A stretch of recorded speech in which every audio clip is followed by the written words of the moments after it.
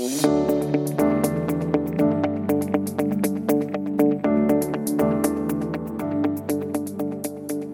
to Investing Compass. Before we begin, a quick note that the information contained in this podcast is general in nature. It does not take into consideration your personal situation, circumstances, or needs. So, Mark, we're going to actually start this episode with a quote by you. Okay. Well, that makes me a little anxious, Shani. I think it's a good quote. I just don't think you should be anxious about it. But the quote is from our episode on the Big Four banks, which we published on March the 12th and recorded the Thursday before. And I asked you if you invested in banks, and you said the following: banks are extremely complicated and have a history of blowing up. So I'm just a bit gun shy right now and prefer simple businesses. Well, that was very well timed. Yes, it was, because 2 days after you said it, Silicon Valley Bank blew up. And that is what we're going to talk about today. We'll spend a couple of minutes explaining what happened, but we want to take a different approach than what you're seeing in the media. We're going to talk about lessons that everyday investors can take from the debacle, which hopefully will improve the way you invest and manage your finances. Okay, we'll start very briefly with the story. So, Silicon Valley Bank was an institution that targeted and catered for the Silicon Valley ecosystem. So that means startups, venture capital firms, private equity firms, and just that whole mob. And in a low interest rate environment, when funding for all of those types of firms was prolific, the bank did very well. They also had an enormous amount of cash deposited with them. But as the economic environment changed, these cash inflows started to dry up, and eventually they started losing deposits. And this makes sense because with higher interest rates, the buckets of cash that were getting shoveled at startups through private equity and venture capital started to reduce, and they were simply spending some of the cash sitting in the bank. And this is pretty similar to what we saw during COVID with people. Savings increased during COVID and now are getting drawn down since a cup of coffee costs a month's wage.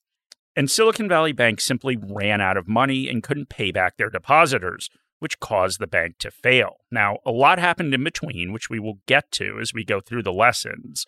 But, just that simple fact gets us to our first lessons. All right, so you're really building up the suspense here by leaving out parts of the story and foreshadowing that it will come later. I am. I'm like the Alfred Hitchcock of podcasting, right, Shani?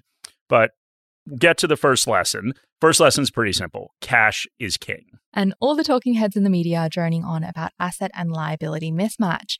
But jargon aside, this is a problem that most of us intuitively understand. Not having cash when you need it is a big problem. And doesn't really matter what assets you have and what they might be worth in the future if you have an immediate need of cash. Do you watch mob movies ever, Shani? Name one. I don't know, Goodfellas? No. Okay, well, anyway, this whole thing, it's like when that mob goon shows up to collect a debt and you just have to have his money. In Australia, goon is like cheap wine. I try to avoid cheap wine, Shani, but that's good to know. So I meant the mobster. The mobster shows up and he says he's going to break your legs if he doesn't get money right away. I mean, you can get broken bones from goon too. I guess that's true. But let's go back to cash for a second here. So cash gets a bad rap, and many of those criticisms may be valid. The return on cash is low. It's often outpaced by inflation. And that's certainly something we're seeing now. Even as interest rates go up, what you're getting on a savings account or term deposit is still less than inflation. And there's also the opportunity cost of cash. When your money is sitting in cash and you're not getting the benefits of a higher long-term expected return from investing in shares. And this gets us back to Silicon Valley Bank. So we talked earlier about the surge of deposits that they received. Well, banks invest deposits to try and earn a return. So some of them, of course, are loaned out, but they can also invest that money to earn interest. Well, Silicon Valley Bank decided that they would invest some of their cash in 10-year mortgage bonds. Now, these are very safe investments. They're fully backed by the U.S. government. And basically, that just means they were going to get paid back as long as they could hold those bonds to maturity. But the issue was that they did this before interest rates climbed last year. As listeners to our episode on bonds know, that bond prices move inversely to interest rates. So interest rates going up made the bonds the bank held go down in value. Now, as Mark said earlier, if they held the bonds to maturity, this wouldn't be a problem. But instead, the bank got into a situation where they couldn't meet their cash needs. The deposits were dropping and they needed to give cash back to their customers, but they didn't have enough. And instead, they had to sell the bonds. And we'll rejoin this story in a second, but this gets to the earlier point of the absolute necessity of having cash available to cover the unpredictability of life. And we need to put ourselves into positions as investors to let our investments achieve their intended purpose. Silicon Valley Bank needed to hold those bonds to maturity. For the shares we invest in, we need to allow them to compound over the long term. We know we'll be getting higher overall returns over the long term, but we also know that there are times when they are going to go down in value, and that is when we absolutely don't want to sell them. And the key to successful investing is to be in control and not let outside events dictate your actions. And we maintain control by planning, and we also maintain control by having an adequate emergency fund to ride out the unpredictability of life. So yes, emergency funds are boring, and I feel like I do nag sometimes when I talk about them, but they are also critically important to protect the money that you do invest. And when I was younger, I just couldn't wrap my head around putting cash in a bank account instead of investing it. But as I've gotten older, an emergency fund really helps me sleep at night. Gives me a sense of control because I know that unexpected expenses will not derail my long-term financial plan. But I'm also a big fan of my emergency fund. I find it critical to my financial well-being. I've always thought of it as a contributor to my ability to achieve my goals rather than holding me back with a low return. And this notion extends beyond an emergency fund. I've talked about the approach taken with my mother for her retirement, which is a modification of the bucket approach. I have 5 years of living expenses for her sitting in cash. And yes, the return isn't high, but it gives peace of mind, and it gives her the ability to have the rest of her portfolio invested in shares, which will generate higher long-term returns. We're actually recording this on your mum's birthday. So happy birthday to Karen. Yes, happy birthday, Mom. I got you shares in Silicon Valley Bank, a gift you really can't put a price tag on. I feel like you should have gone for SJ. Yeah, I haven't checked actually in a couple days.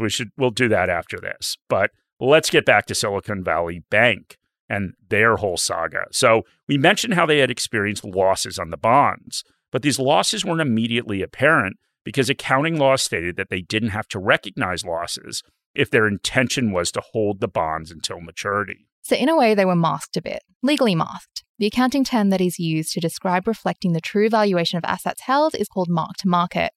And what happened with Silicon Valley Bank was that when they were forced to sell a portion of the bonds they held, it changed the accounting rules. So now that it was obvious that they wouldn't be holding bonds until maturity, they had to mark them to market.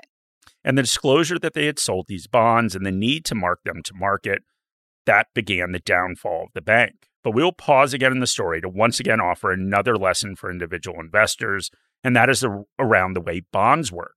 As we stated earlier, a change in interest rates has an impact on bond prices. Interest rates go up and bond prices go down. But many investors think about bonds in the way that Silicon Valley Bank and the accounting rules view bonds, that investing in bonds is safe as long as the issuer of the bonds doesn't default. And that is true if you buy an individual bond. There's no default. You will get back your principal at maturity, and you've locked in a return based on the interest rate of these bonds. So if you buy $1,000 worth of bonds at issuance at a 4% interest rate, you will earn a 4% return. Sounds pretty easy, but that is not how most people buy bonds. Most people access them through a fund or ETF. As listeners are aware, a fund or ETF is a basket of securities. That basket of bonds is either dictated by an index if it is a passive fund, or ETF, or picked by managers if it is active. But the nature of a basket of securities is different than buying an individual bond or a group of individual bonds. And basically, that basket will just exist until the ETF or fund is actually shut down. So while some bonds are naturally maturing, there are also new bonds constantly added to the basket. So as a living thing, this basket of securities will continue to be impacted by changes in interest rates. So there's no set maturity that just returns the principal to an ETF or fund investor. Morningstar Investor is built for investors by investors. It provides independent research and data on over 40,000 securities, tools to build and maintain an investment portfolio, and investor education resources to support you, regardless of where you are in your investing journey. Explore opportunities with our monthly global best ideas. Explore our ETF model portfolios. Plan better with 2 years of dividend forecasts for ASX-listed stocks, and stay informed with independent thought leadership. We've built tools to help you construct, monitor and maintain your portfolio, including our Portfolio Manager, integrated with one of Australia's leading portfolio tracking tools, ShareSite. Morningstar has been empowering investor success for over 35 years. We're passionate about your outcomes and are here every step of the way as you achieve them. Take out a free 4-week trial to access our resources. Find the details in the episode notes. So if interest rates keep going up, a bond or ETF will keep going down in price. In theory, you could have negative returns for years if interest rates continue to rise. And there is no real way you can lock in a return like with buying an individual bond, because interest rates of the overall portfolio will keep changing as new bonds are added at different interest rates. And this is definitely something to keep in mind if you're investing in bonds or an ETF or fund. And we've heard a lot about how what's happening at Silicon Valley Bank and now what's happening at Credit Suisse is going to cause central banks to pause interest rate rises. But just be careful, because they could still go up if inflation is not under control. All right, Shani, let's finish up the Silicon Valley Bank story. We're finally here. We are. But I'm building suspense, as I said I would. So, once it became apparent that Silicon Valley Bank has been forced to sell their bonds and take a loss on them, people started to get worried their money wasn't safe, and that began a good old bank run. More people withdrew their funds from the bank, which meant the cash they raised from the sale of the bonds wasn't enough to cover what they needed to give back to depositors. And this is illustrative of a bank. Fractional reserve banking is how all banks operate.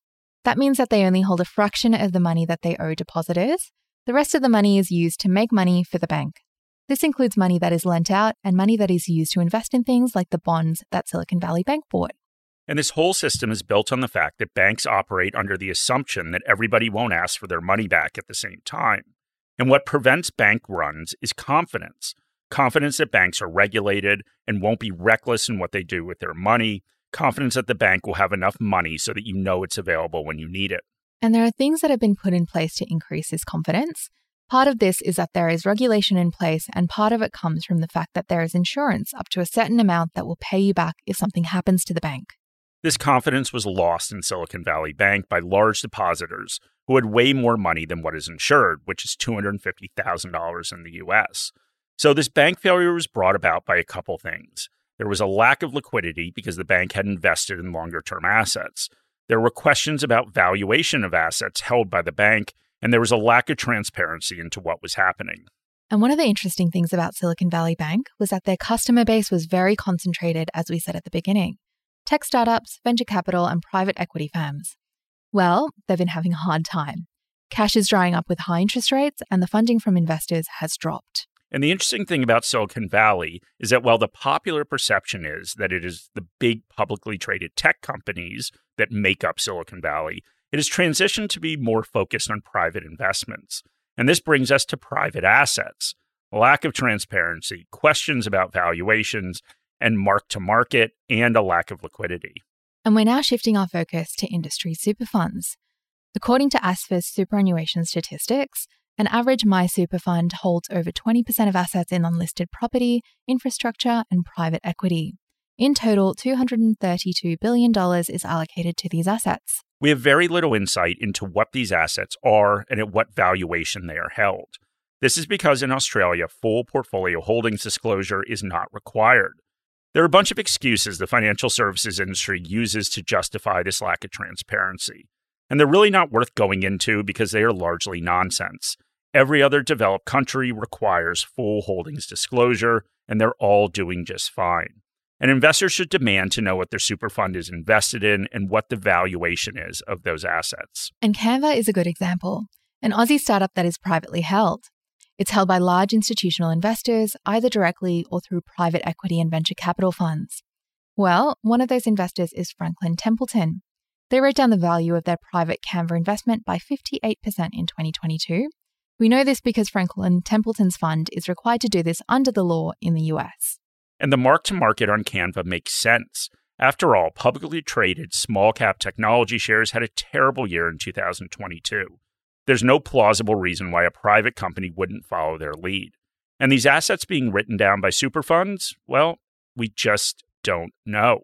We do know that a changing interest rate environment does change valuation levels, and a good deal of money was plowed into these assets when interest rates were low. One would assume they are worth less now. And APRA is concerned about valuations of private assets.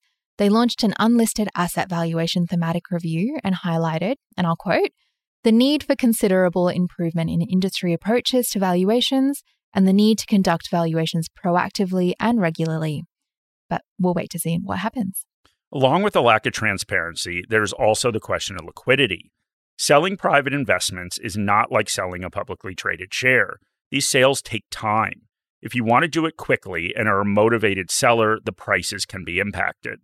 Most industry super funds are comfortable with this lack of liquidity as they have relatively young members who are expected to continue to contribute for years before they need to withdraw assets to pay for retirement. But a super fund is very different than a pension fund, where members are locked into a single plan for life. We all have a choice about where our super is invested. If there's a lack of confidence about valuation levels, there is a possibility, and a slim possibility, of a run on the bank. If members transfer enough funds, private investments will need to be sold off. A sale of an asset that is sparsely transacted would give the market a view on what somebody's actually willing to pay for similar assets, something the models used for valuation may not be accurately capturing. This could create a cascading effect where more assets are marked to market. And we certainly don't think this is anything to panic about. I invest my super with Aussie Super, which is one of the biggest investors in private assets. But a situation involving a lack of transparency on assets held and their valuation, huge increases in the amount of funds allocated to private assets, concerned regulators, and little liquidity is worth monitoring, especially after interest rates have risen at an unprecedented speed. And transparency is the best disinfectant. There's no reason I shouldn't know what my super fund holds. It is my money after all. There's no reason that the valuation levels of these are not more transparent. I think that many of these assets will be great long-term investments. I wrote an article talking about infrastructure investments, and I've been open about the fact that I'm invested in Aussie Super because of this allocation. But super makes up a relatively small part of my portfolio. That isn't the case for many people who have lived in Australia their whole working life. The current system around holding disclosures is wrong. All investors should know what they're invested in. That is what allows you to make good investment decisions. All right, so we have finished up our Silicon Valley Bank episode. Maybe we'll do one on Credit Suisse next week. You never know. Or some other bank that goes under. But thank you very much for listening. We really appreciate it. We would love any comments or ratings in your podcast app. Thank you. Any advice in this podcast is general advice or regulated financial advice under New Zealand law, prepared by Morningstar Australasia Proprietary Limited and or Morningstar Research Limited, without reference to your financial objectives, situations or needs. You should consider the advice in light of these matters and any relevant product disclosure statement before making any decision to invest. To obtain advice for your own situation, contact a financial advisor.